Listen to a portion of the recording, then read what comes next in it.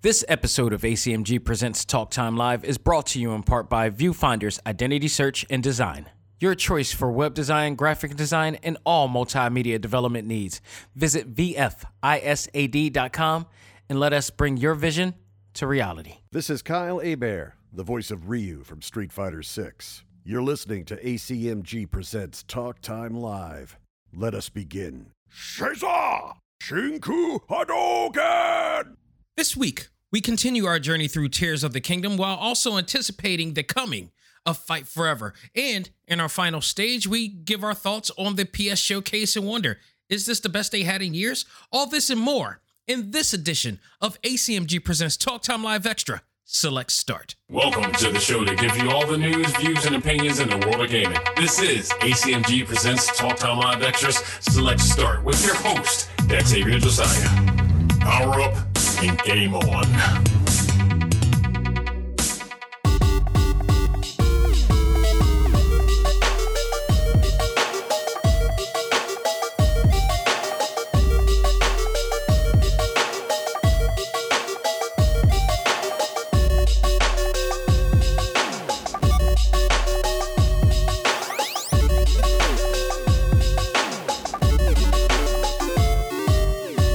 Again, everybody, and welcome back to another game-filled edition of Select Start, the video game podcast for ACMG Presents Talk Time Live and TalkTimeLive.com. I am your host, Xavier Josiah. We have a lot to talk about this week in the world of Sony and PlayStation as they presented us their PS Showcase, and I want to give my thoughts on that. We'll do that at the final stage, but I do want to take time to talk a little bit more about Tears of the Kingdom and the finally coming of AEW Fight Forever. We finally got information on that, so we'll talk about that. And we got a little bit of a taste, just a taste of what that entails with some recent video gameplay of it, courtesy of Evil Uno and Orange Cassidy, freshly squeezed, of course. And we'll talk about that in a second, but I want to, go back to my experience with Tears of the Kingdom. I'm still playing it. I have not beaten the game yet. Here's the reason. I don't want to beat it yet because I know if I beat this game, it'll be over. So what I'm doing instead, here was my strategy. If you guys remember, I talked about this last week when I reviewed it. I went through every single major boss battle first, like with low energy to some extent, enough just to beat these guys. And my last one is Ganon right now.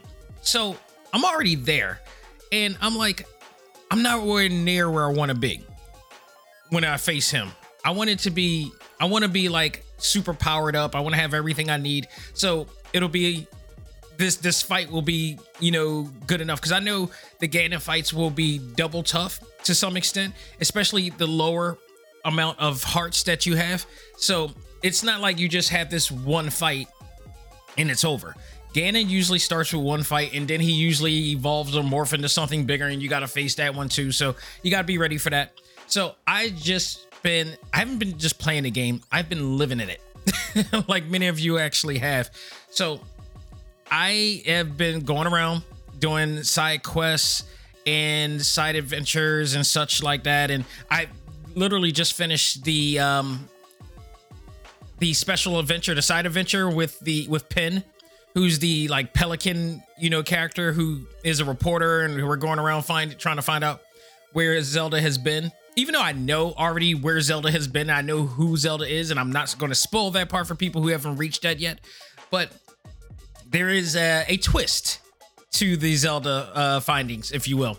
So, and it's in connection. If you haven't gotten through that yet, I won't say it, but it's in connection to a MacGuffin item that you are dying to achieve and get sooner or later. So I'll just leave it at that. But I've just been searching around, been, increasing and, leveling up as much as possible. But, it's just been going through an adventure. And it's like, here's the thing. I have a direction where I want to go in terms of what I want to do.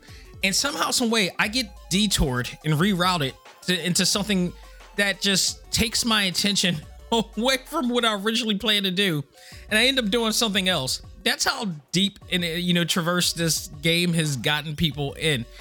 it is so, you could do so much in here. And recently, shout out to our A.C.M.G member Jenna. She posted on our A.C.M.G Facebook group all these really dope like constructs of, you know, people using their Ultra Hand to form these different devices and vehicles and everything. It is some awesome vehicles. There's also a website dedicated to actually doing this. Let me see if I can find this up for people who are listening right now and is playing, because she put that up there too. Let me see. Here we go. ZeldaBuilds.gg. Go in that. That's the actual web address. Zelda Builds, as in BUILDS, and it'll take you to a website that is fully dedicated to showing you how to build these constructs, these awesome, including a pod racer. Okay, people are really doing this. If you get enough of those energy batteries, you can really build a lot and use those batteries to, you know, just ride around the entire, you know, open world area.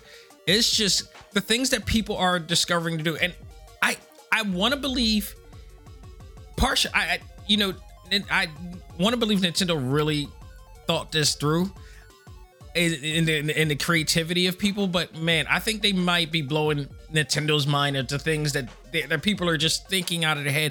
But the fact that Nintendo has created this world that allows you to, I mean, Breath of the Wild allowed you to do a lot, but this game has superseded that so much. And not only that, you're able to, you know, you're on land and you're air and you're underground. So you got three totally different worlds and areas to, you know, to traverse through and travel to. It's just insane. So it's like you just want to explore it all. And this is one of those games. There's only been 2 other games that I've had this experience with. One was Breath of the Wild, and the other one was Witcher 3: The Wild Hunt, where I just felt like I want to just go everywhere, experience everything, you know, get to know everybody in some cases, you know, and the more, you know, you level up, the better you are and the more you can survive these areas. So I'm now officially underground because I'm trying to, you know, I'm trying to mine more of those energy charges to create more batteries now. So that's where I'm at. I think I got at least like 15, 16, 17 hearts right now, with more to come. I got 2 1/4 circles of stamina that I've developed. So I'm pretty deep in. And recently I rode a bear. That's right. You can ride a bear. You can ride actually more than just a horse. You can ride a bear. You can ride a goat or a deer if you could catch them. You can. There is an actual side mission or side quest that, you know, gets you to try to do that. And in fact, I managed to take a picture of it and took a picture of me riding a bear. I just didn't want to. I wanted to ride the biggest beast in the land.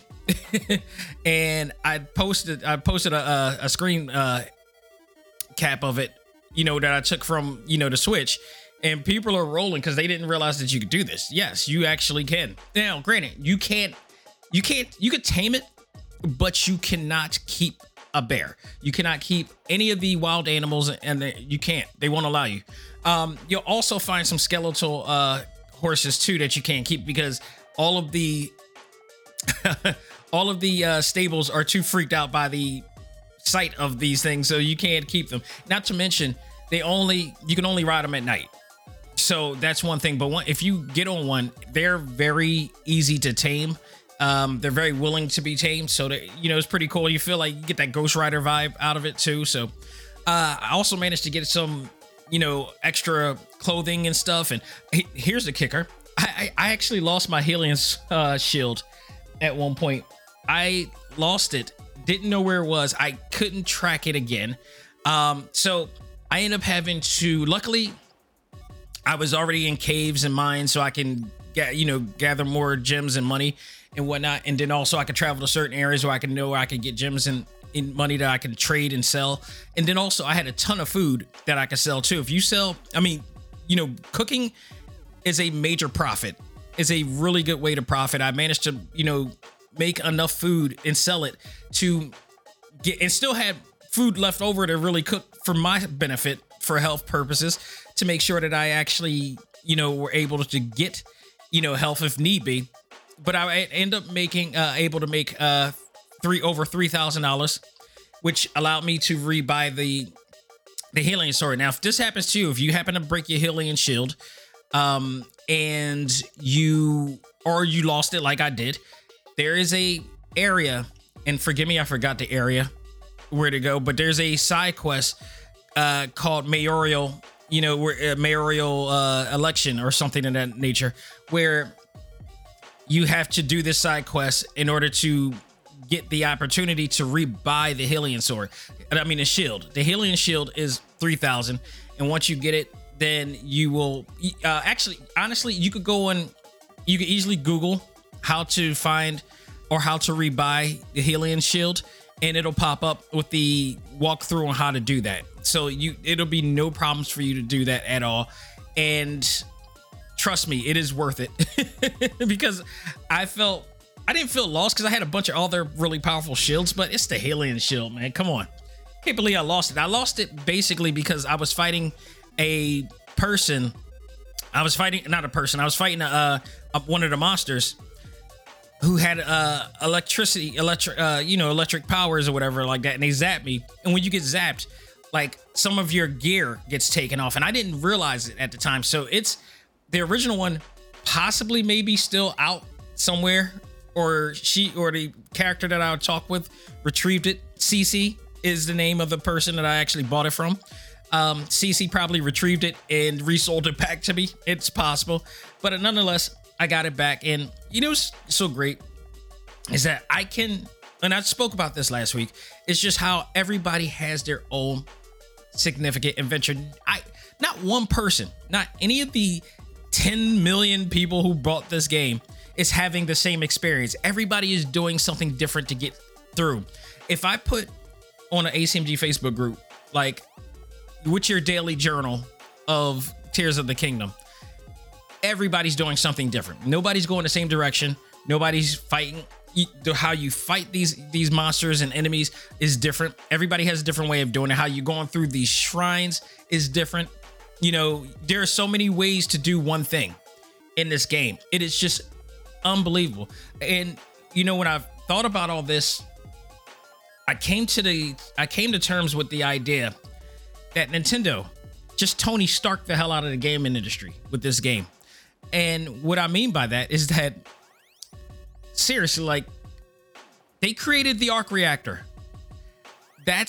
If you think about it, and I did a meme recently, which you could go check it out on the A.C.M.G Facebook group, but you could also check it out on my Tumblr page as well, Talk Time Live. Go on there, and I posted it on there. So basically, I put together a meme because this is my thoughts about it.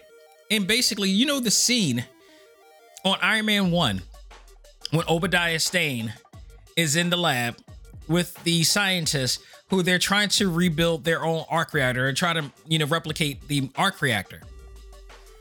And basically, I put on the meme with a cloud bubble, with a comic cloud bubble, saying, I need you to develop a game as great as this on our platform. And the scientists, now, granted, the two, I covered the faces with, Obadiah Stane has the Microsoft, logo, and the scientist has the Xbox logo. So, put that in your head. And the scientist is saying, that's impossible, sir. If you watch that scene, it's a very famous scene from Iron Man 1. And then Obadiah Stane yells at him and said, this time it says, Nintendo made this for a handheld console with less power than ours. And the scientist replies, I'm sorry, we're not Nintendo. So when I played this game, I immediately thought about that scene. And that's exactly how to best describe your experience with this game and wondering how in the holy hell are they doing this? How were they? Now we were at all before when they built Breath of the Wild, which again was Game of the Year because it was a masterpiece at the time where it was like this little box was able to do so much. And it's so funny because you got so many people, even back then and now, talking about how crappy the Switch is. The Switch created this game, and you're able to do more things in this game than you can with Horizon Forbidden West or Horizon Zero Dawn. There's so many things that you're able to do in this game that you cannot do in that game, and they have some similarities. But believe it or not, Horizon Forbidden West is limited. It's limited in the things that you could do in the game.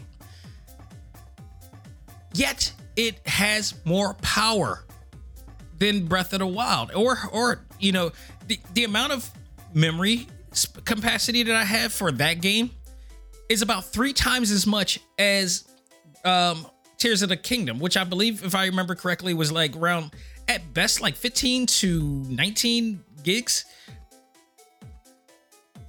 Horizon Forbidden West is like, I think 2 to 3 times that much, and it's a stunning open world. But truth be told, there's so much you can't do. Climbing freely is just one of those major differences. You could climb freely in Tears of the Kingdom so easily, even more now because now they got the frog suit, which I got from that side adventure that I went through, which gave me the opportunity to use the suit, this awesome ninja like climbing frog suit that you can easily climb through slippery rain and such. So it's just insane in the stuff that there's no way. And trust me, we're going to talk about all the awesome games that PlayStation is coming out with in our final stage. But with all that we're looking forward to, it's hard to believe that anything is going to be better than what we're playing right now. Because I said this a long time ago. When this game was going to come out, I was going to be religiously invested in this game. And that's exactly what happened. Like, you play games like this and you have to ask yourself, why the hell do we need VR? Like, VR, there's no point of VR. The point of VR is to really immerse you into the world, into the video game world, even more. But how can you do that when all you have is first person view and disembodied hands? Like, to me, the disembodied hands takes me out of the old experience. Every VR game that I've seen so far, most of them, I think there's 1 or 2 that doesn't have disembodied hands, but most of them have disembodied hands. And I'm like, how does that help? That doesn't help me, immerse you into the world. That just acknowledges, oh, I'm playing a video game. I play Tears of the Kingdom, or to that credit, I'll give a few others.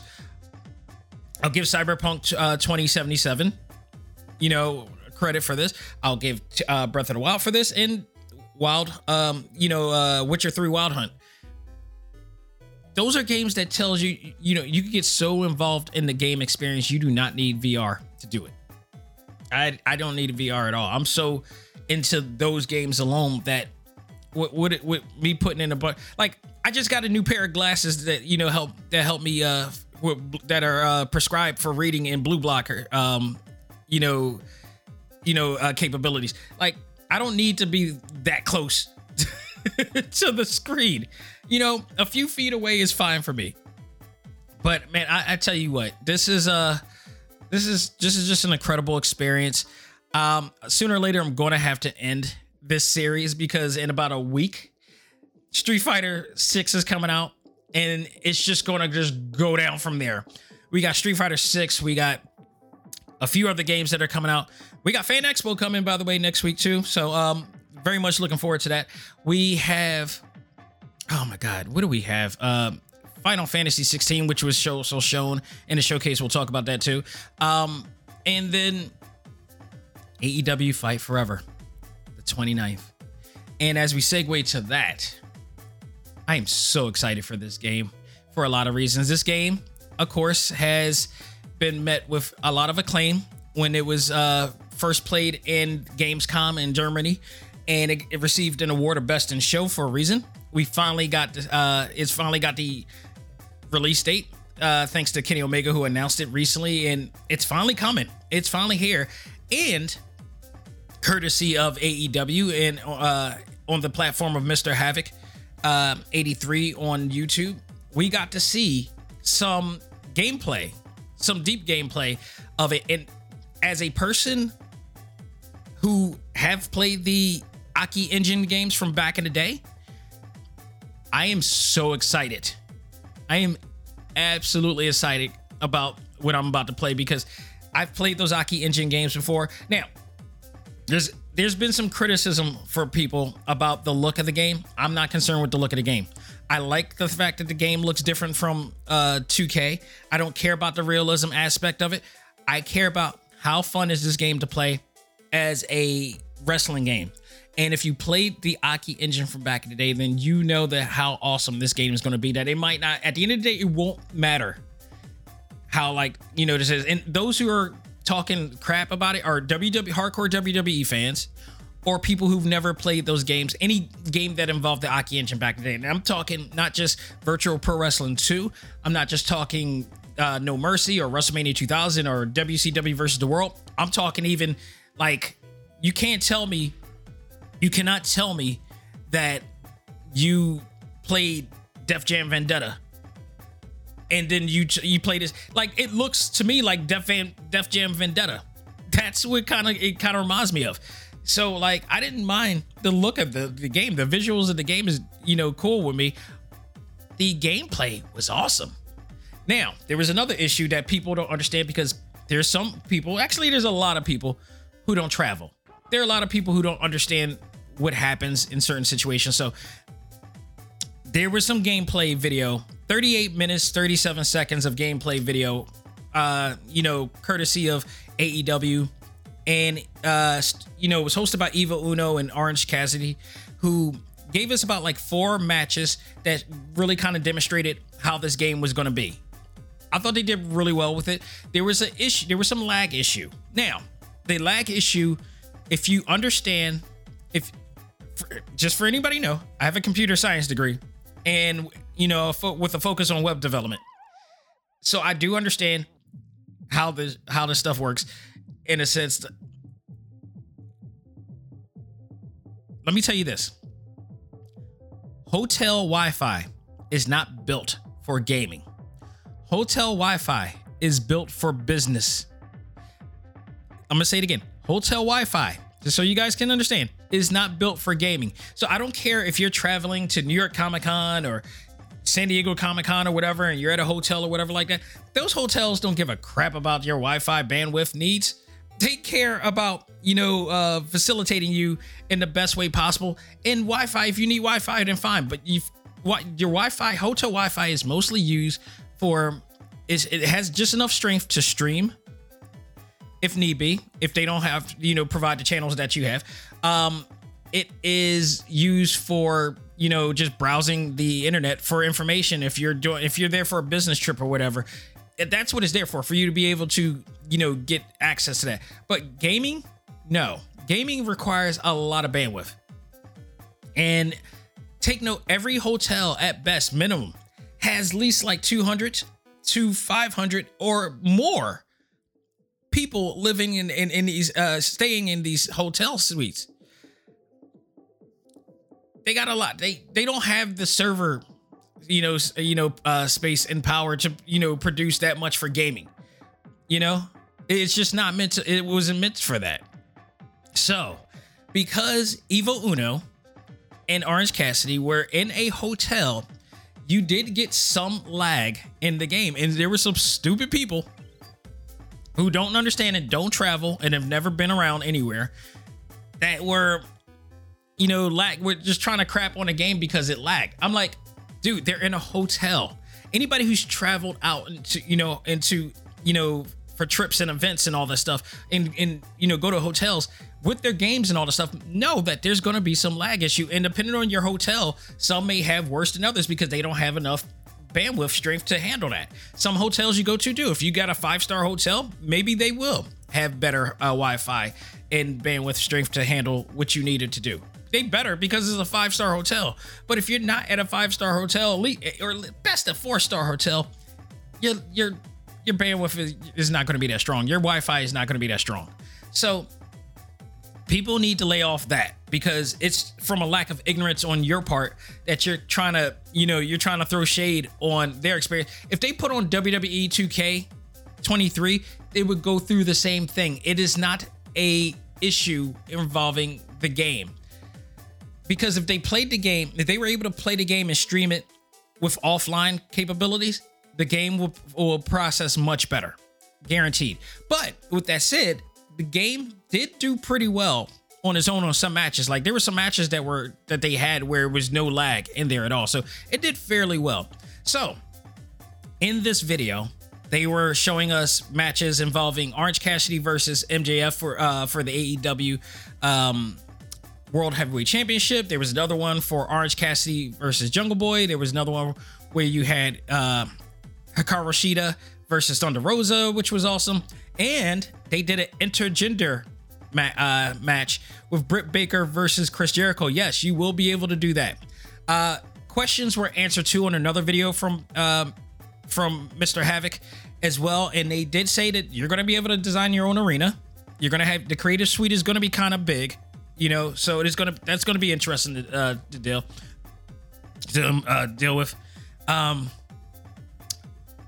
They also explained that the game is a little bit of a, they've been working on this game since probably 2 years, I believe. So this game is kind of a period piece. It's based around the first few years of AEW, which in my opinion was the best few years of AEW. So there may be people that you don't see on here at first, but they are looking to add more into the game, according to Mr. Havoc. They are looking to add more into the game down the line. They're going to be adding more modes, more stuff like that. We did see different versions of the titles in the game, in game trailers prior to the release date announcement. So the video that we saw had Thunder Rosa with the old women's title, but we did see the new title in there. So they have updated some of the stuff. The 6-man tag is not on there. Nor is the ability to play 6-man tag matches in there at the moment. So, but again, they are all expected to be added on down the line, which means, because the deal is that they're not trying to make this a yearly thing, apparently, and I don't mind that. I honestly, I didn't like the idea that 2K does that, because it's never different. It's rarely different. Why do it? Like, if they're gonna make this an ongoing experience, like, fine, and just make it a new one sometime years later, that's fine. But, keep adding more to this, add a cage match to it, add 6-man tag to it, add the 6-man titles to it. If you could do that, definitely, I would definitely go with that. I'm just want this to play fluidly on the Nintendo Switch. They played it on the Xbox here, and it was pretty good, but most people are clamoring for the Switch. That matters more. I wished, that was my only thing. I loved everything I saw. I just wish they would play on the Switch. So, because I think that will really get people excited and know that, okay, now business is picked up.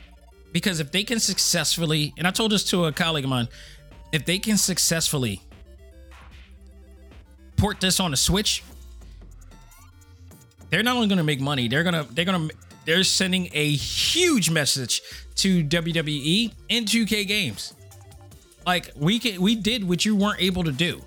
That is a huge accomplishment, because the Nintendo Switch it's voided of any 3D wrestling game experiences. I mean, there are wrestling games on there, but most of them are 2D. I mean, one of the best wrestling games out on the system right now, arguably is Retromania Wrestling right now in terms of 2D.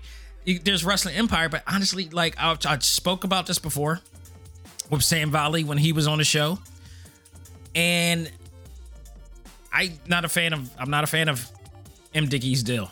It's in comparison to what I saw with Fight Forever and even Ultra Pro Wrestling, like his version is a lazy attempt at the Aki engine at best. I don't want to, and I'm probably being too harsh by saying that, but it's been years he's developed this game, and he hasn't found a way to just, evolve the process. If I had the option, I would have had so much I would have had, try to get somebody to help me out. getting a developer that wants to be a part of the project to help out. He's done great on his own, but now he needs more to develop. Hell, we all could use that, you know? And if you have the ability, like, he's earned his way in prestige to do it. He just got to find, you know, people to do it. He might be in my situation right now. I could always use help my damn self, but it's not as easy. I like to believe that it's more easier for him to find help than it is for me to find help. What I do. So, you know what I mean? It's a thing. But this is the first Aki engine game that we're getting. And yes, Aki, the company, no longer exists since Sophia is the new company, but out of respect, we're doming the Aki engine experience because that's what it really was. The gentleman, the designer who originally developed the Aki engine, is a part of AEW Fight Forever, along with Ukes, and it just looks awesome. The match between every match that they had, they tried to show something a little different in there, which was really cool. I love the AI of the characters because they do things that you would recognize that the actual people do. The MJF versus the Orange Cassidy versus MJF match especially did some things that I thought was absolutely awesome. When Orange Cassidy was playing himself and MJF was an AI character, they both took turns playing, you know, the game in one player. So you got to see how the AI responded. Every single time. And this is something that, you know, the past Aki engine games have done before. They've captured the personalities of each of the real world characters they were based on. Every time MJF would, you know, maneuver over Orange Cassidy, he would also do a taunt because that's MJF. That's his characteristic. Also, I like the fact that when Orange Cassidy can at any time put his hands in his pocket and actually pin his opponent, and actually can win just with his hands in his pocket. It's hilarious. The other thing that I thought was great, here's the thing. People had issues with this. I don't mind this. Was that this is an old school thing that Aki used to do when they first came out with WCW versus the World. They cut the entrances, and that's fine. I don't care that much because a lot of times I do kind of, you know, when I play 2K23. I just skip some of the entrances, in my opinion. I mean, that's just me. But what I do like that they added is that everybody that you invite out, if you hit a certain amount of buttons, you can control the camera, where the camera goes when you see the person comes out, and you can control the fireworks and the fireworks displays in their entrances. I thought that was pretty cool. That is pretty awesome what you do. So there's a lot that you can do. I love the fact of seeing some of the animations in there. That the fact that you could do combos as well. Very arcadey type of combos in there too. Your maneuvers were great.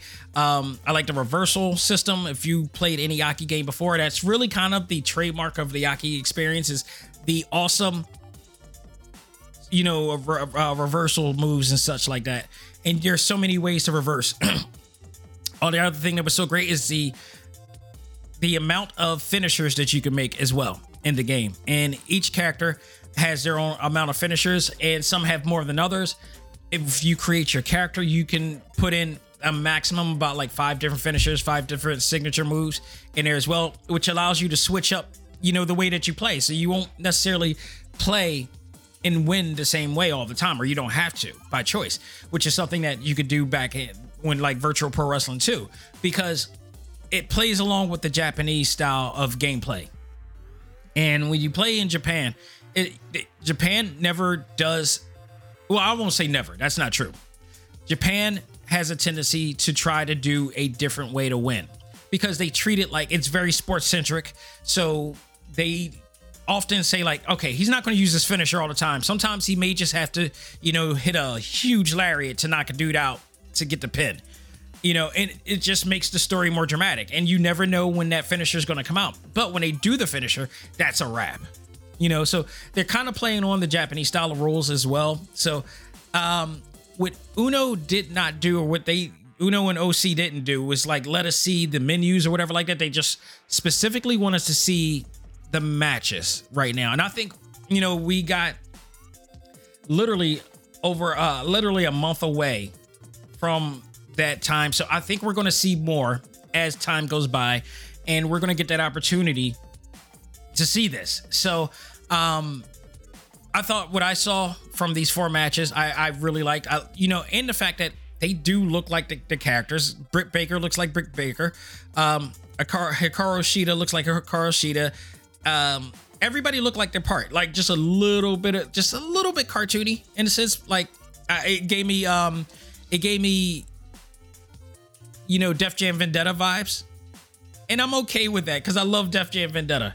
Okay, so I am good with this. I'm even more excited now to play this game than I ever have before. So you can say all you want about it right now, but trust me, when you buy the game, I think you're going to be impressed with the game. I think you're going to love the game.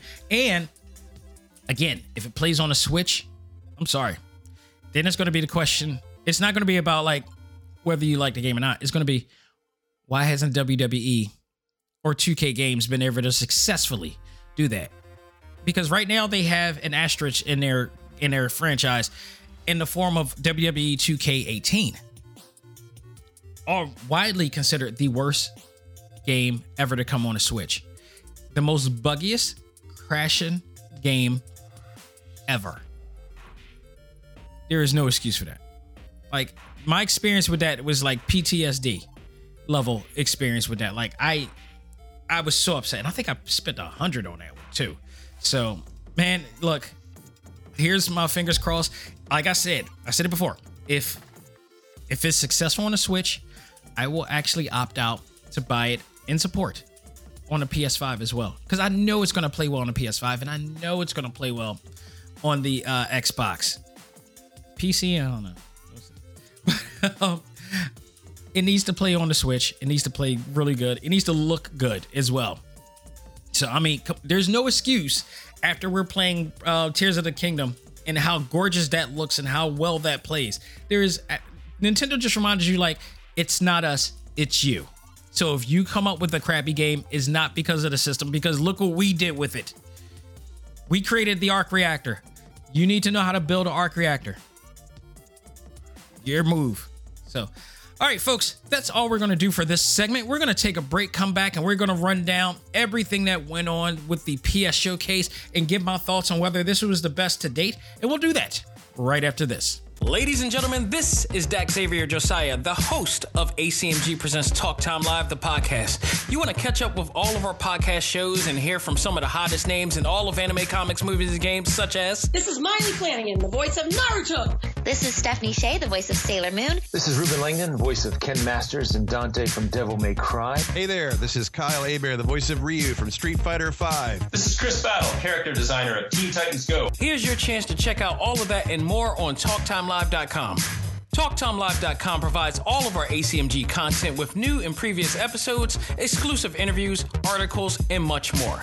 Visit TalkTimeLive.com and let us help you learn to let go, live life, and love all things ACMG. Talk Time Live.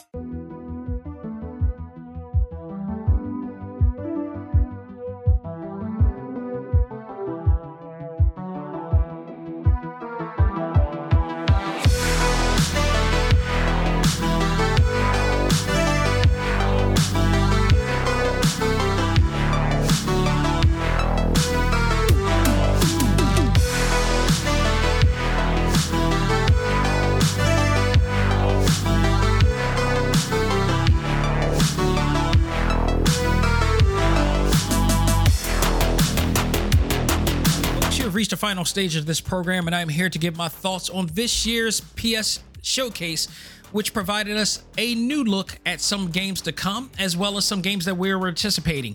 Now, first of all, I want to say it's been 3 years with the PlayStation 5. I cannot believe this.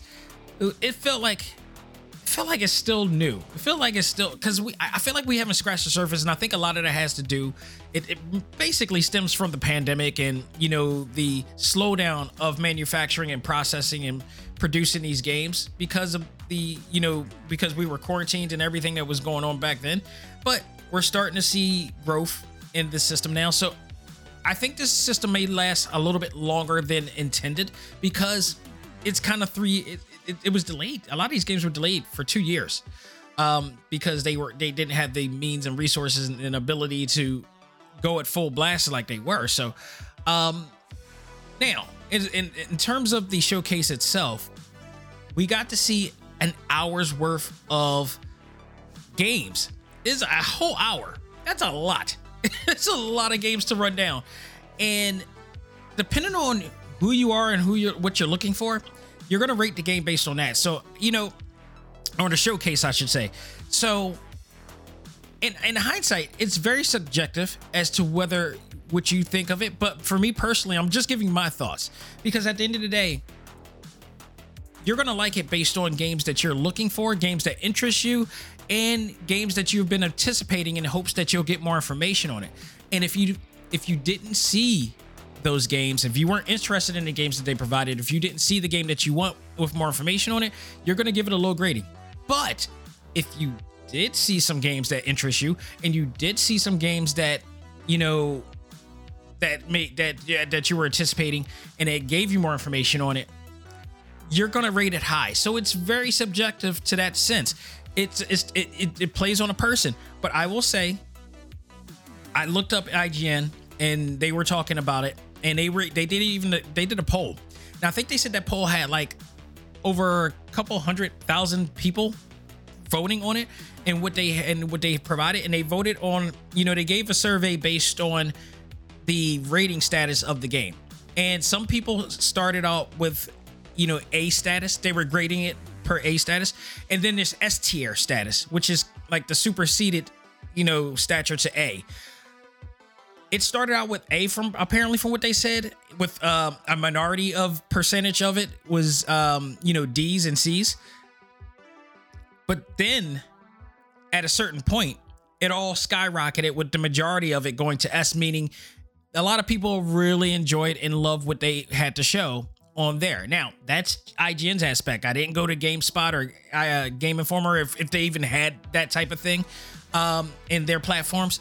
But, majority of people on that platform liked what they saw. And I know there's going to be a minority of people that's not going to like it. That's okay, because it's not going to be for everybody. You can't base your views based on or other people's views based on what you like. Like, just because you didn't like it doesn't mean that everybody else won't like it. That's the reality. There are some things that I don't like that other people do, and I respect that. That's, at the end of the day, it's not for me, it's for them. And if they enjoy it, let them enjoy it.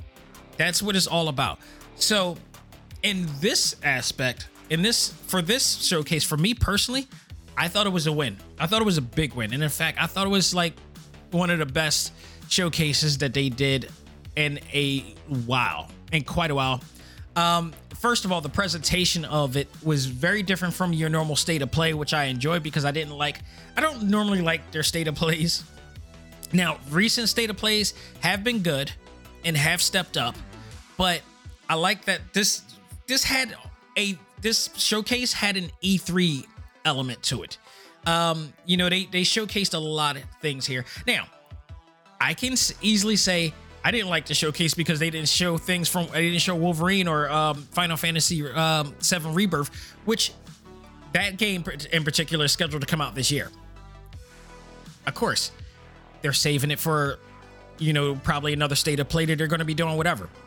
And I know, we got the chance to see other games as well from Insomniac Games, and particularly the marquee game that they're focused on in this was Spider-Man 2. And we got a long, hefty, hearty game trailer and gameplay trailer of this in a form of like over 10 minutes of gameplay footage and cinematic scenes and whatnot. And the reveal and debut of Kraven the Hunter, who is one of the main bad guys in this game, along with the debut of the symbiote suit that Peter will be wearing, and the appearance of Harry Osborn. Well, Harry Osborn wasn't mentioned. I mean, he wasn't shown, but he was mentioned in here. And if you've been following the first few Spider-Man games, the first Spider-Man game and Miles Morales, they, kept mentioning Harry Osborn throughout. and we knew that Venom was coming. So, and he apparently is a part of Venom, and Eddie Brock has nothing to do with this, at least not yet. So they didn't reveal whether Eddie Brock is going to be in the game, and if he's in the game, then we know sooner or later there's going to be Venom in that sense. So they could easily change this up, and Harry could be Venom at this point, because he was Venom on one of the animated series too. So it's not so far off from the truth from that point. So we'll see. But we gotta start off with Spider-Man, because it was the last thing that they showed, but we're gonna talk about that first. It's just that big. So we see a guy coming in the jungle, and he's talking to somebody else, and we discover that it's Kraven. And I'm looking at this, and I'm like, my wife's coming in, she's trying to talk to me, and I'm looking at this, and I'm like, I'm really trying to hear what you're saying, but I just realized that this guy may be Kraven, and that means we're getting into some new Spider-Man 2 things. So we need to hold off on what was going on in your world for just a second, or 10 minutes. So Kraven looks dope. He looks absolutely awesome. I mean, you expect nothing less.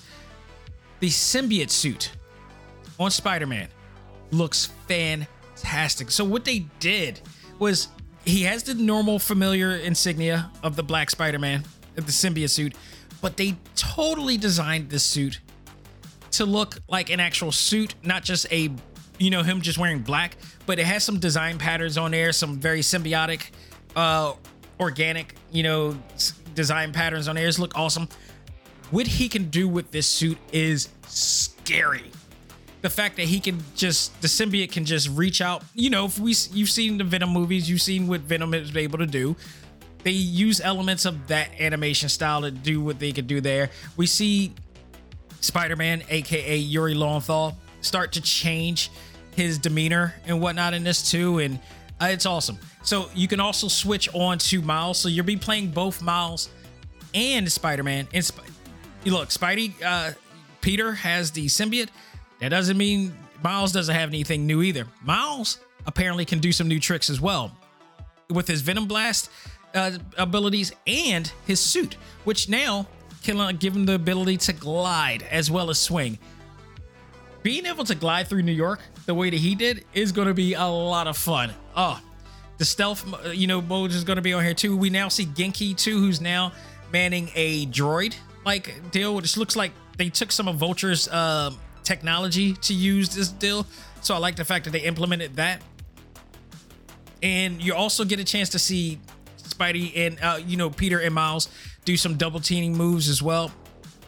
There was a lot of it was very lengthy, a lot of great scenes in here that we got to see. And oh my goodness, this is going to be absolutely excellent. One of my guys at the A.C.M.G Facebook group, he jumped at utter excitement and immediately just jumped the gun and said, this is game of the year, hands down. I'm not going to go that far. I am anticipating this game like I am with a lot of other games this year. But I'm telling you, I don't think this is going to be game of the year. I think this is probably going to be one of the best, comic book based video games to date. I think if it had no other competition, it would possibly be game of the year. But this year, 2023, is going to be extremely strong competition out here. It still has to compete with Final Fantasy 16. It will be competing with Tears of the Kingdom. It will be competing, just for courtesy aspect, you're going to be adding both Mortal Kombat 1 and Street Fighter 6 in this. This is going to be the best year for game competition in years. I mean, it's so many heavy hitters out here, man. And including this other one. Thank goodness this is not coming out this year, but my goodness, there was no release date. Actually, no. It is coming out this year. Oh, crap. Of all games to be remade is a game that I played that I honestly, I wanted to play this game just to say I beat a game from this franchise. And it's not Resident Evil, because I beat Resident Evil 6. I did the same thing for that. I'm not really a big Resident Evil fan, but just out of respect, because I respect the genre, I wanted to play through it anyway. This was another one. I had a choice to play 1, 2, or 3. I chose 3. Stupidly. Because it was the one game that lacked all of the thing. It was considered widely the best one, a big favorite of everybody else who was fans of this game. But it was the one game that like just left you hanging with everything that was made the game so, fun and awesome. That is Metal Gear Solid Snake Eater. They're remaking the game. They announced it with this huge, awesome trailer with, Solid Snake looking so awesome as he does now in PlayStation 5 form. And it looked incredible. This was one of the big shock. It wasn't a big shocker. It was leaked, sort of, kinda, but now we got to see what this thing looks like, and it just, in the view of PlayStation 5, it looks fantastic. They made it seem like this was a PlayStation exclusive. I don't know if it truly is, but it is coming, and it's coming this fall.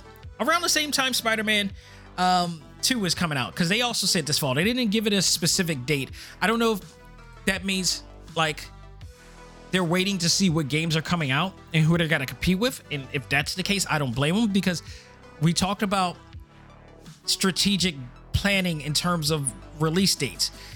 You got to make sure you're not competing with anything else. If this is saying the fall, you got this saying the fall, and you have Insomniac saying they're coming out this fall, but we know they're both coming out this year. So I think this could be a stall move. I think the game's probably ready as they can ever be, but I just think that they're stalling at this point. So we'll see about that. But it's coming back out. I enjoyed this game, but I didn't realize that at the time. Well, I did.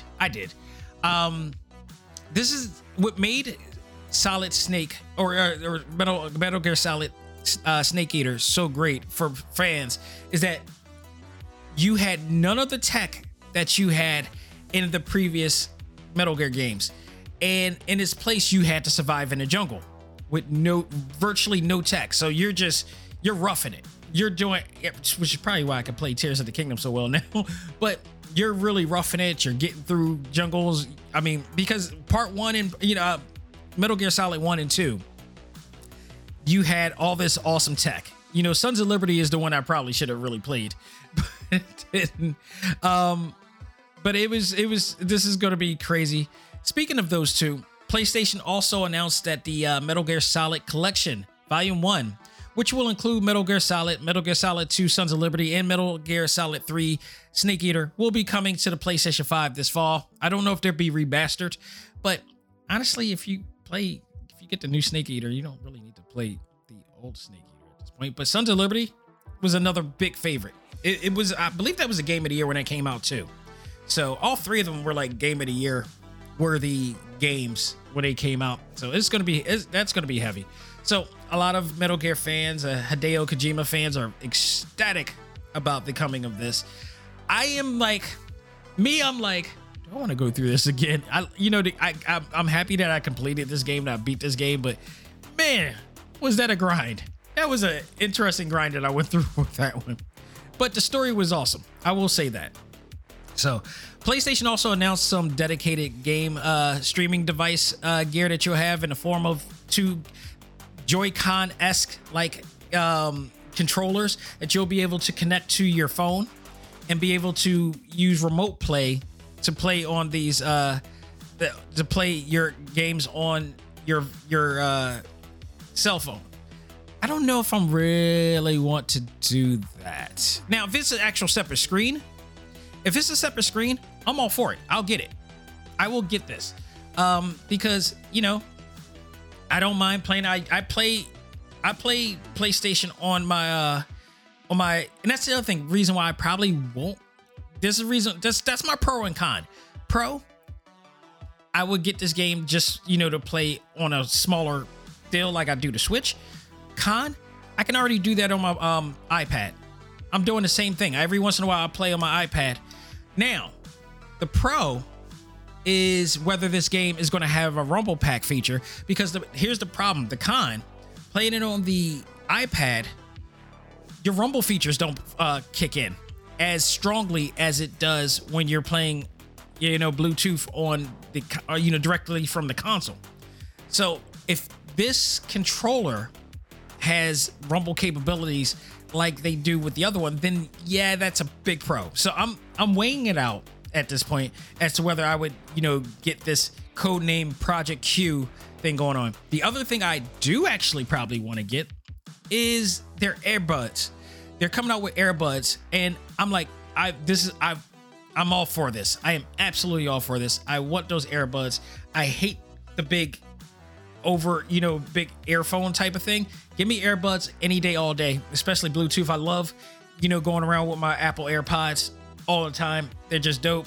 I love riding my bike with them. They do not come off unless you get into a heavy impact, like I did that time when I crashed and burned on a bridge in a forest, and one of my AirPods fell off the bridge. From that point, it's the only time. But those things really, that was like the first generation AirPods too.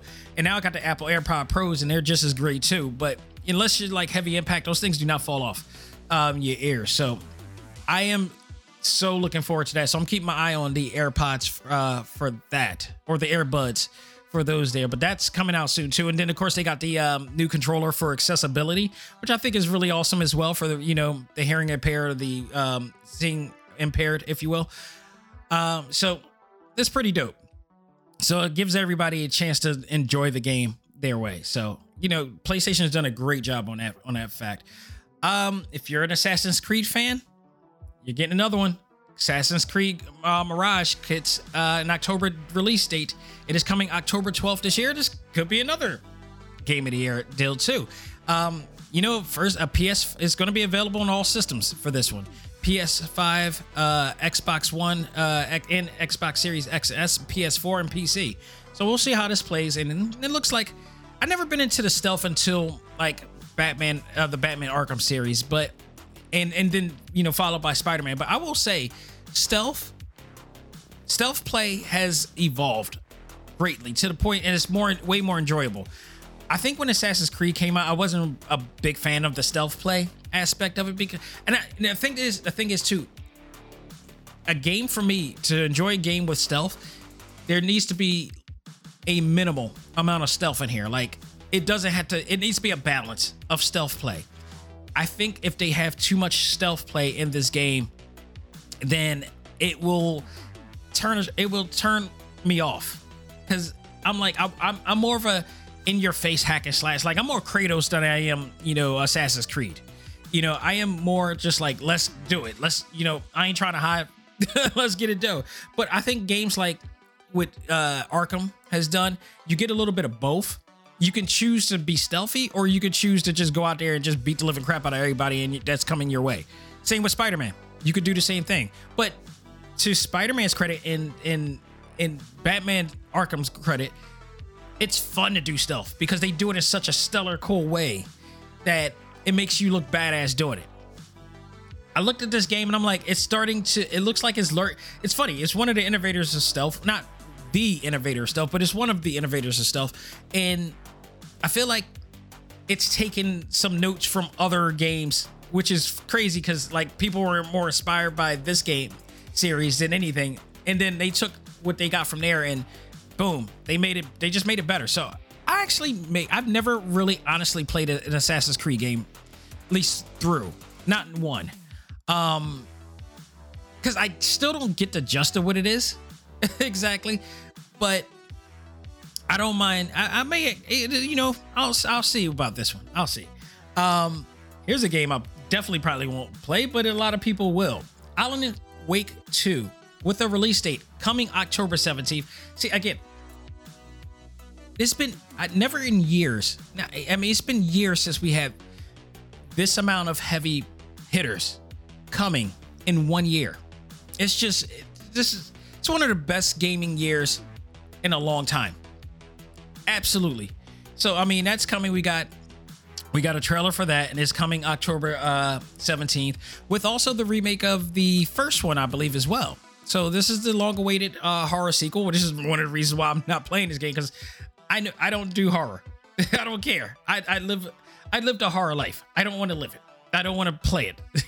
Just certain games I don't want to play. Like GTA, I don't play because like, I lived around stuff like that. It's like, why am I glorifying this and playing this?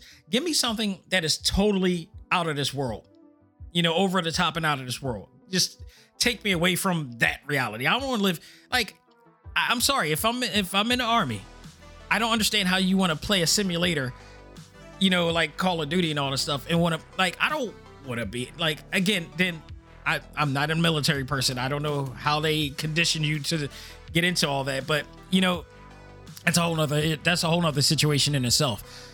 I want to get away from that. I want to play something fun. You know, that's just me. That is just me in a nutshell. But games like this, I'm good. Games like Final Fantasy 16, on the other hand, that's a whole nother thing. So, of course, we got a release date. It's coming out next month, June 22nd. I'm gonna get my hands on that. I already pre-ordered it. I'm ready to play this thing. This looks absolutely fantastic. This could be this is guaranteed. This is just some games that you just know that's gonna be a guaranteed game of the year, you know, contender. This is gonna be in the category for game of the year. I guarantee you. I will. If you've been playing games for years and you know how Square Enix, they don't come out with a game. They don't come out with just a game. They come out with a hit game. And they don't come out with a hit game until it's absolutely ready. So when this game comes out, you best believe we're going to be talking about Clive a lot when this game comes out on June 22nd. So this is a great time for that game to come out because it'll give us enough time to enjoy Tears of the Kingdom and every other game that's coming out to this point. And then just absolutely fantastic. The bigger surprise, and there's fans of this too, Dragon's Dogma 2.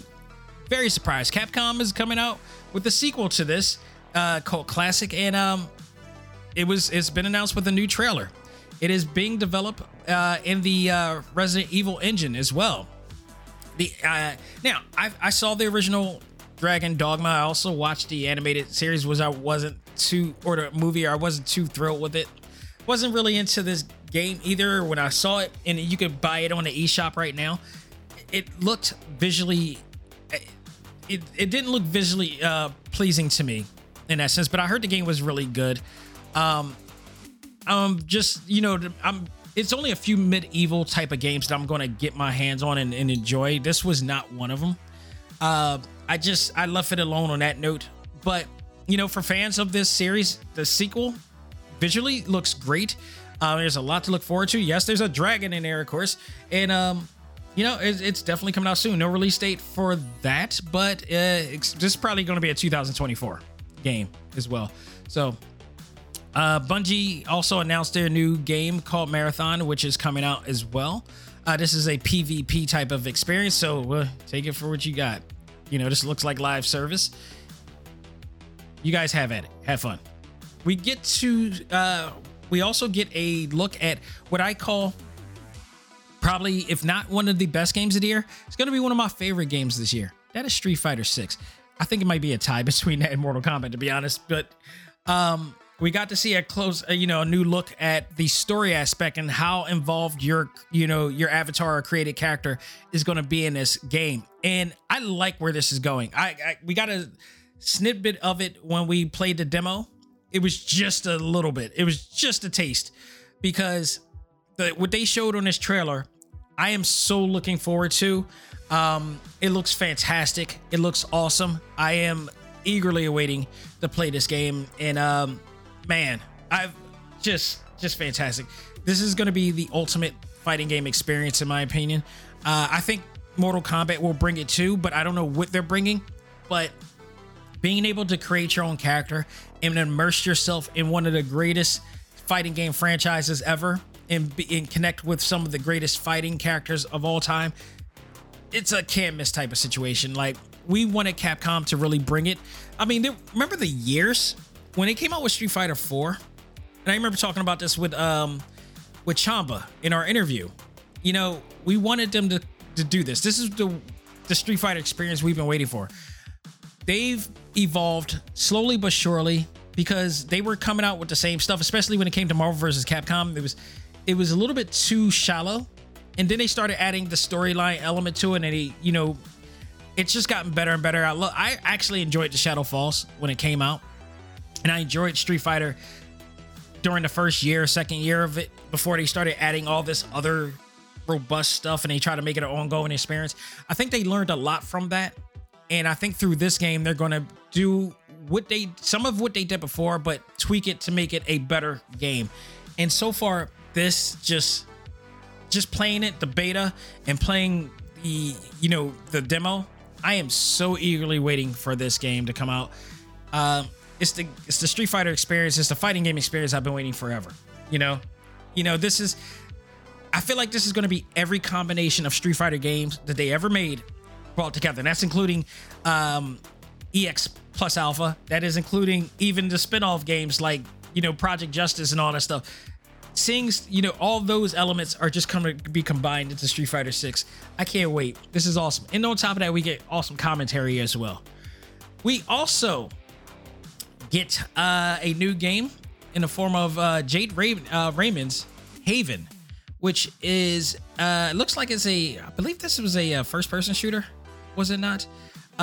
It's called Fair Games, and they show a character of a woman of color in there, really awesome looking, badass looking, and looks like it's going to be some form of a game where you're going to be doing a heist, if you will, and it looks like it's going to be interesting. It looks pretty cool. Didn't give a release date for it. I got a feeling this is going to be a 2024 type of thing.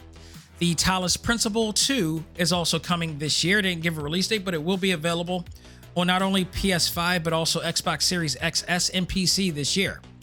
So you'll be able to get your hands on that. This is the what they call a philosophical theme game where it involves environments and mind-bending challenges and whatnot from there.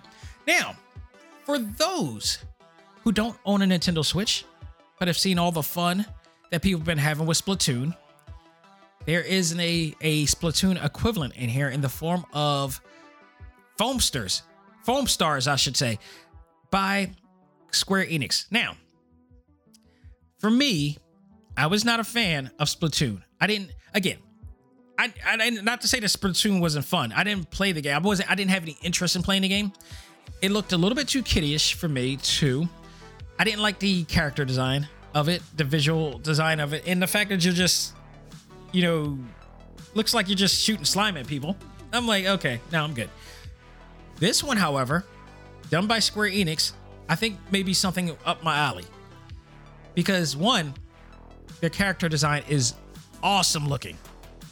Two, you're going to be shooting bubbles and foam about everybody and other things too. I think there's champagne guns and you're going to be around all these different things. It's very Splatoon related, but the character design kind of reminds you of Overwatch too. So it has all of those elements as well. So this I may want to involve myself too. I just the overall presentation of it looks really well. My only concern is whether this game will be a live service game or a standalone single player multiplayer experience, and I hope it is. I hope it's not going to be online reliant. I hope it's not going to be live service. I just want this game to be a lot of fun because you don't need those television. And if you do, that just means whether you need the money or you just trying to get every bit of money out of us. I'm hoping Square Enix doesn't do this, because I feel like if Square Enix do this is kind of be, to me, it would tarnish their name and integrity that I've known to love for so many years. Just make a fun game. If this game is an offline experience with some online play, but not live service play, I'm in. I am so in on this. And it's coming out for the PlayStation 5 and PlayStation 4 as well. Some indie games to look forward to. The Plucky Square was announced as well. This looks like a really cute, child hand-drawn type of experience. I think it's a 2D scrolling experience as well. So that is scheduled to come out. Didn't say a release date for that as well. Okay, this next game I'm going to mention now, I'm a little worried because of my experience with Wo Long or Long Wo. No, it was Wo Long. I'm a little skeptical because as much as I semi enjoyed that game, I hated the fact of how hard it was and the souls it was. This game, which looks absolutely fantastic, it looks just as awesome as that as Wo Long. I'm hoping that this game gives you a much better, fun, welcoming experience than what that other game has done. Phantom Blade Zero looks utterly fantastic. It looks like my type of game, that I want to play. It's a hack and slash RPG, action RPG set in a phantom world, and it involves a lot of martial arts, Chinese kung fu with a steampunk type of theme with it as well. You get a lot of sword combat, a lot of martial arts combat, some semi-open world or open zone type of aspect as well. With my experience on that previous game that I mentioned, I need to make sure that this is not a Dark Souls inspired or Elden Ring inspired game, because if it is, I'm not buying this. I want way less Dark Souls and way more Ghost of Tsushima. If I get Ghost of Tsushima in this game, I'm all in. But if not, because I didn't know that last game was going to be a Dark Souls style game, and it was going to be extremely aggressive and extremely hard and extremely unenjoyable to play. Like, if there's a story in it, like, allow people to want to just experience the story. Don't force people to, want to play. Like, I'll never probably play that Wolong game again. I probably will not ever play that game again. Fallen Dynasty is a beautifully gorgeous game, and maybe if I find out that they add a patch in there or update in there where they do make it a little bit more enjoyable to play, then maybe I'll jump back in.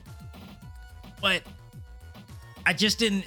I tried to enjoy that experience. I just did not.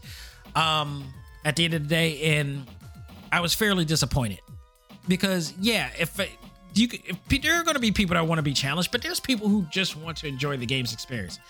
So I don't necessarily believe that game is going to be remembered by everybody, and it can, I'd be surprised if that even gets any type of award category, especially compared to what has come out this year, so we'll see about that. But I'm keeping my eye on this. This game looks phenomenal. The sword play, it has a Batman Arkham combat style element to it that is pretty awesome. I'm hoping that this game is fun. I'm hoping that this game is going to be fun, because if it is, I'm all in on it. I'm so all in on it. So we'll see. No release date for that, but we'll keep an eye on that one as well. This one, not so much. I know people that like this game. I particularly didn't like this game, especially because, this is one of the games I was trying to venture in to see if I was going to get into first-person games. This game was the one that did not impress me. Ghost Runner 2 has been announced, and I know there are people who love this game because of the fast-paced, high-speed, fast-paced running aspect of it. But my goodness, I just didn't enjoy this because I'm not a fan of the fast-paced runner experience. But it was revealed today, and it is coming out sometime this year. Granted, visually it looks awesome. The first one looked awesome. It will take nothing away from me what I liked about the first game. I mean, visually the first game was really cool, and people did like it. It just wasn't my cup of tea. It's not to say that the game was bad at all. The game was not bad. I suck at these games, so I don't enjoy these games that I suck at, but it doesn't mean it's a bad game overall. It's just not my particular cup of tea. Meanwhile, Arrowhead's Helldivers 2 was also announced as well. This is the sequel to the 2015 game. It is expected to come out for the PlayStation 5 and PC with no release date revealed as of yet. So stay tuned for more on that. Giant Squid also reveals Sword of the Sea, an awesome artistic looking game as well. Didn't really understand what this was in terms of story or whatever like that, but you're going to be able to do a lot. Snowboarding, skateboarding, hoverboarding, all those type of things while fighting enemies throughout the terrain and the flow of the constant waves and sea. So there you have it. We also got some VR stuff, which I'm going to honestly say I just fast forwarded the stuff because I'm not anywhere near into the PR stuff. But, Resident Evil 4 Remake VR mode, they showed a trailer of that with no disembodied hands. So I was happy about that. So if you're into that, that's fine. Five Nights at Freddy Help Wanted 2 was announced for a release later on in 2023. No exact date for that, but they claim coming out this year. Grizz creators revealed Neva, which is coming in 2024. I don't know the gist of what this game is going to be, but the art style looks pretty cool. It looks pretty dope. I was not expecting to hear anything from this, let alone on a PlayStation platform. I usually get this game on the Nintendo Direct showcase, but this is a game near and dear to my heart, mostly because I love the game and I love the person behind it. The person in particular has been on this show twice to talk about the prior prequels to this game. Cat Quest, Pirates of the Caribbean is coming next year.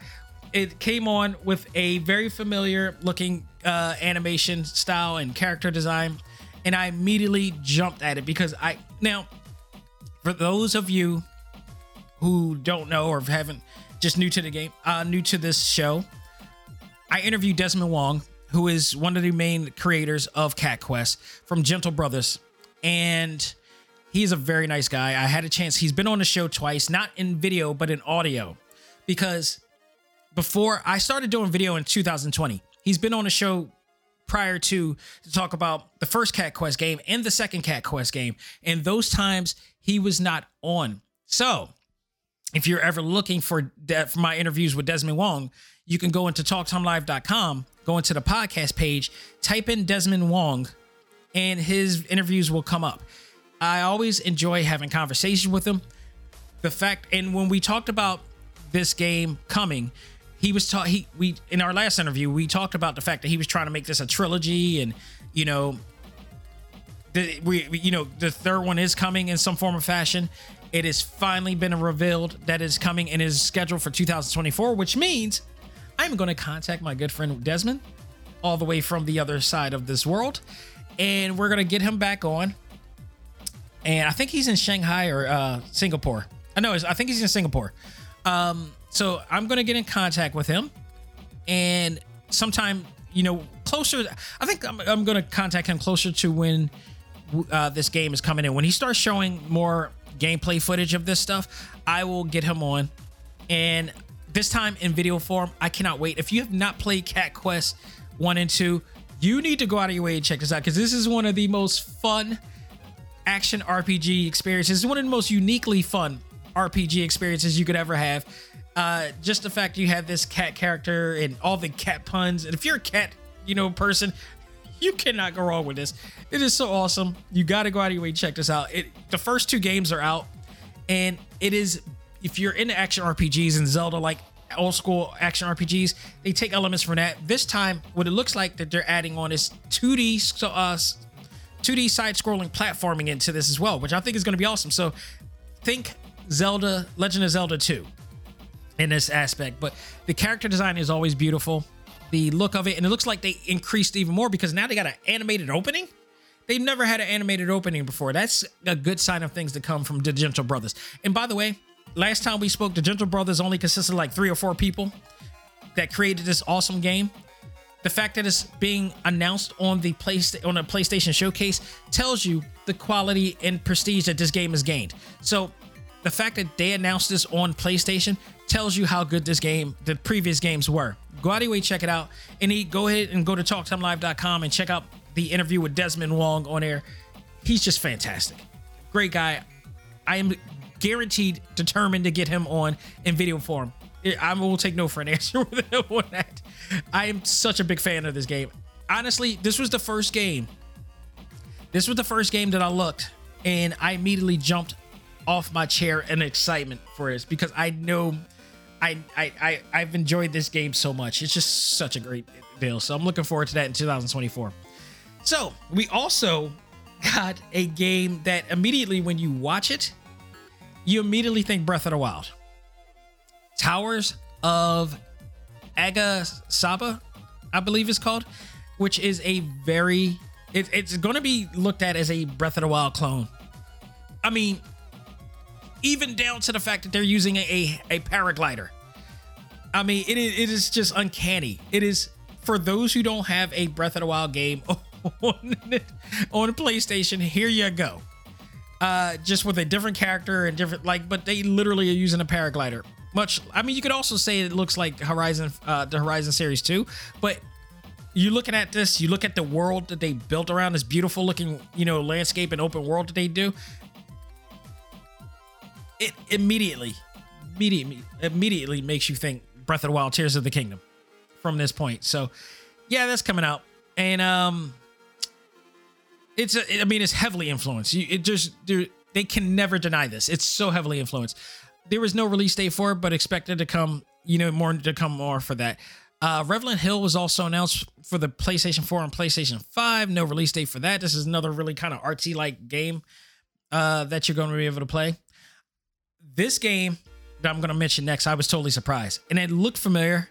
I thought it was another Genshin Impact game, but I'm like, this game looks awfully familiar. The character design, the anime style looks familiar. And in fact, the minute I found out what it was, I was absolutely excited. Grand Blue Fantasy Relink is coming this winter, for the PlayStation 5, 4, and PC. The last Grand Blue Fantasy game I've played was the fighting game on the PlayStation. And a lot of fun. Really enjoyed it. Love the character design. Now we're getting a full open world action RPG experience out of this. This was based on a mobile game at first too, if I'm correct.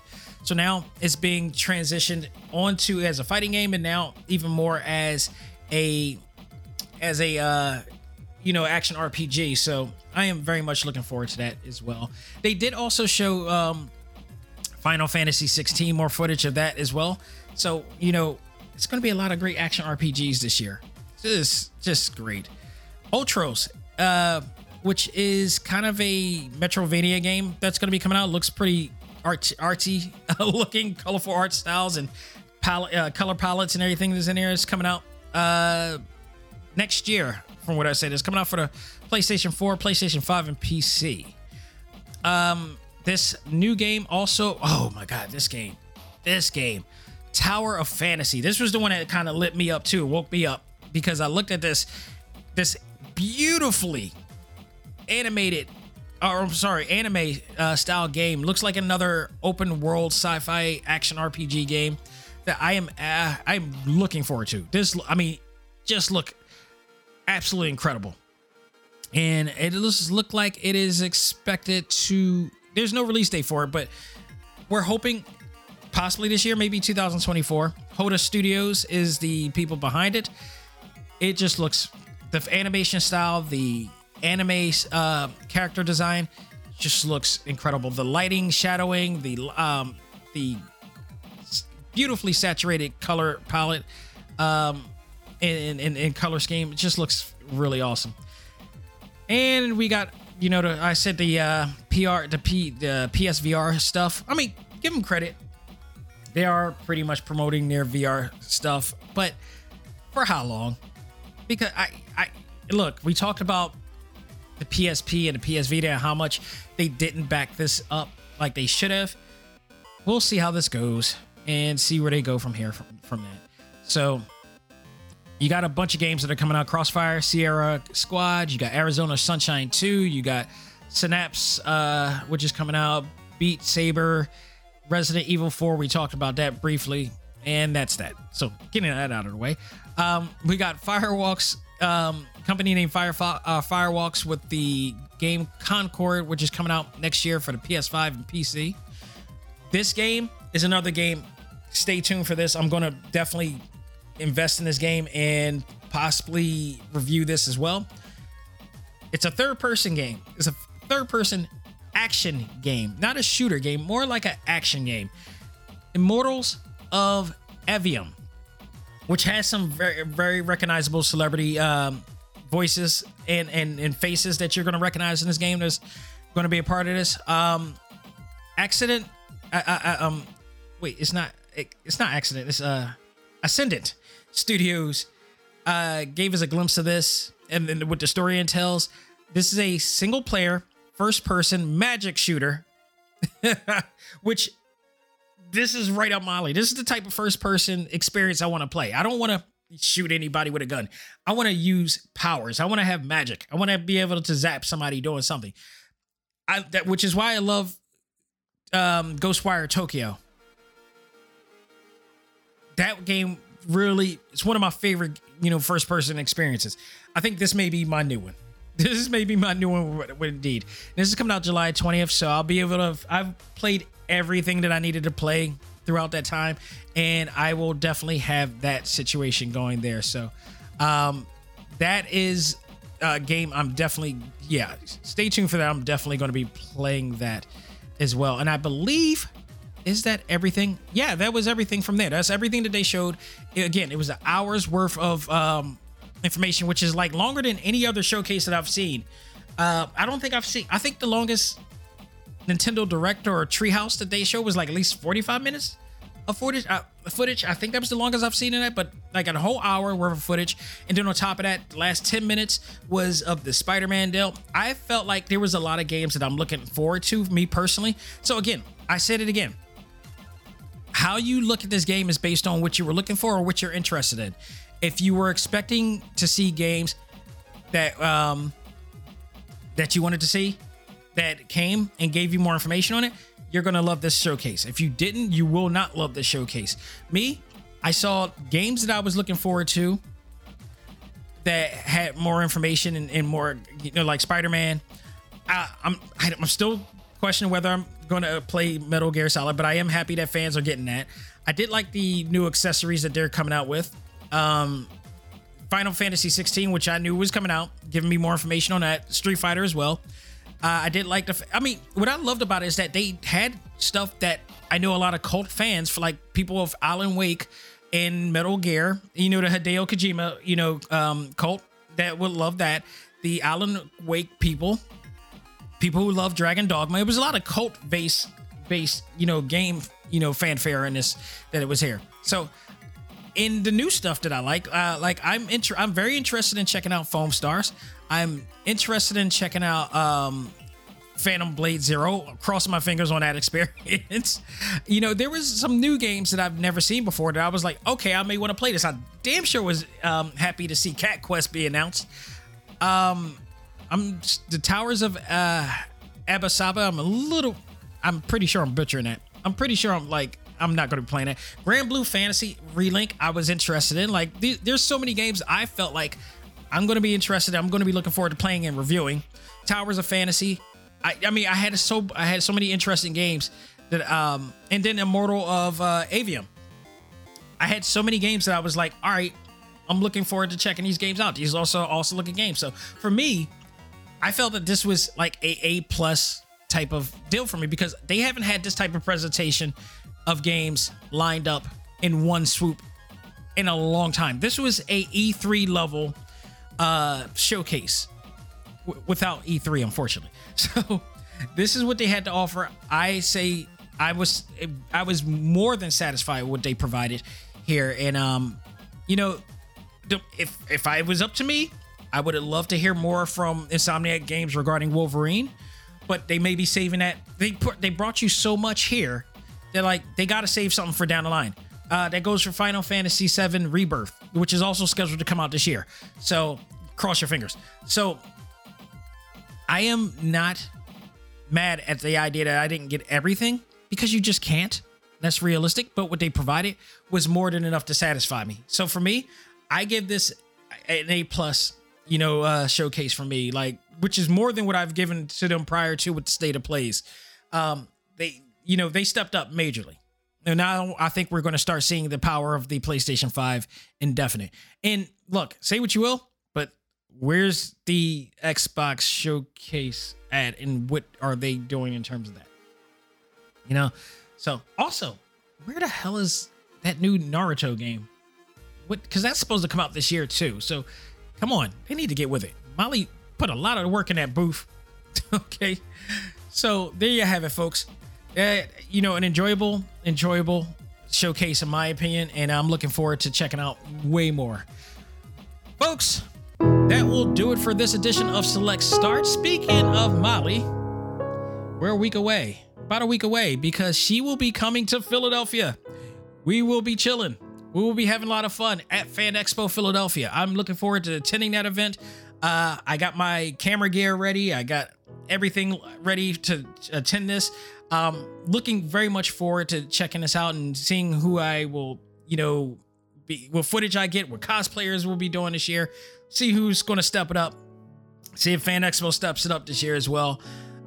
We'll check that out there. So with that said, this Sunday, there will be no show. Actually, there probably won't be a show for 2 weeks, mostly because there may be something next week leading into Fan Expo. Maybe, I'm still not sure of that yet, but we'll find out for sure.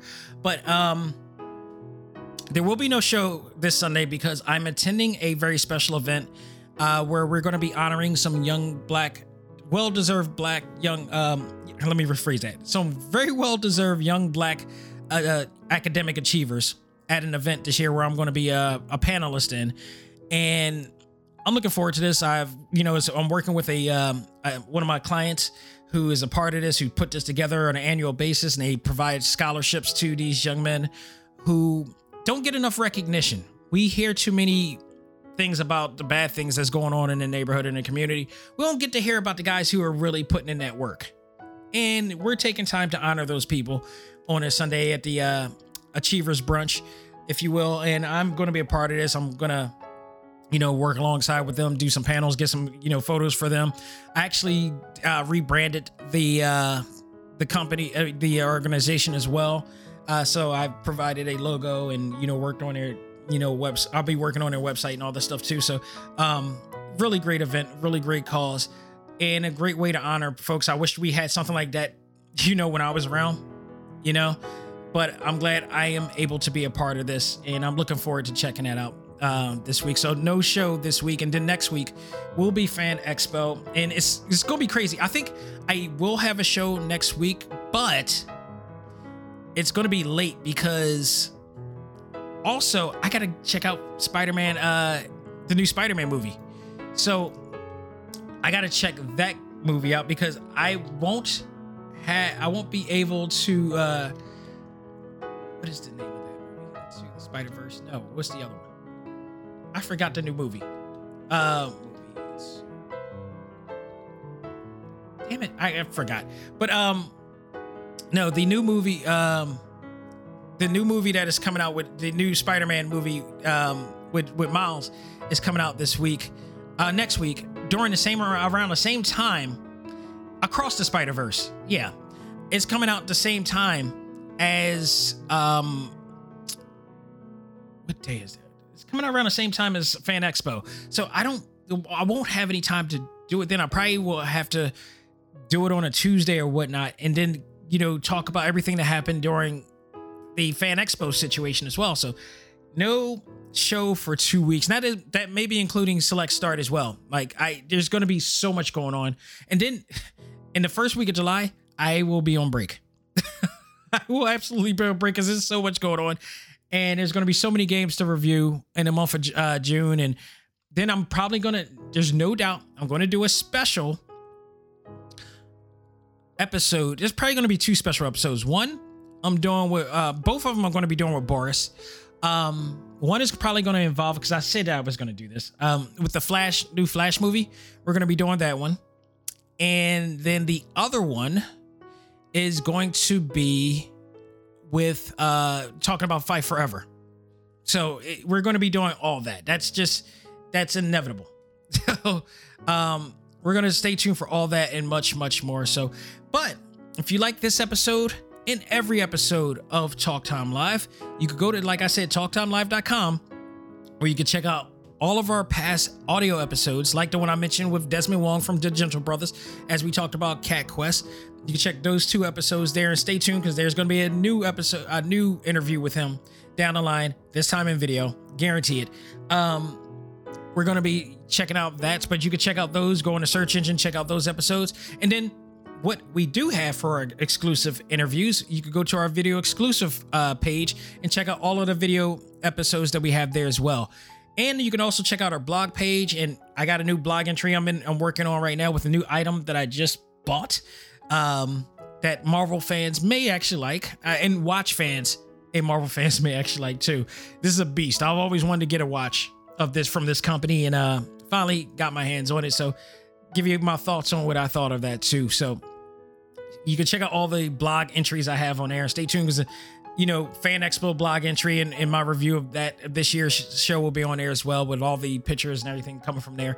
So stay tuned for that. But if you also like this series and you want to follow it, you want to subscribe it, you can check out pretty much everywhere where podcasts are played. So you can subscribe and download anywhere from Spotify, iHeartRadio, Apple Podcasts, Google Podcasts, Stitcher, Podbean, TuneIn, Audible, Pocket Cast, Pandora, Audible, wherever we're just everywhere at this point. So you could go check it out and keep supporting us. This is actually the 551st episode, all combined. Like this is episode 324 of Select Start, but in combined, according to Podbean, because we moved from Libsyn to Podbean because Libsyn, I think they were either charging too much or they didn't provide enough that we need for this show to do. And I think Podbean, we moved over there, and then all of our shows are played on other platforms as well. So when we started with Podbean, up until now, it's like 551. In other platforms, we actually do have like over 100 more episodes that we have of the show. So if you can find those episodes, they're there that are archived, if you will. But definitely, man, it's just been a blast. Here's the 500 more or whoever till it's time. We're just going to keep enjoying our favorite fandoms here. So, folks, that'll do it for me. On behalf of myself, this is Dak Xavier Josiah saying, learn to let go, live life, and love all things anime, comics, movies, and games. This is A.C.M.G. Presents Talk Time Live. I am out of here. Take care and have a great week.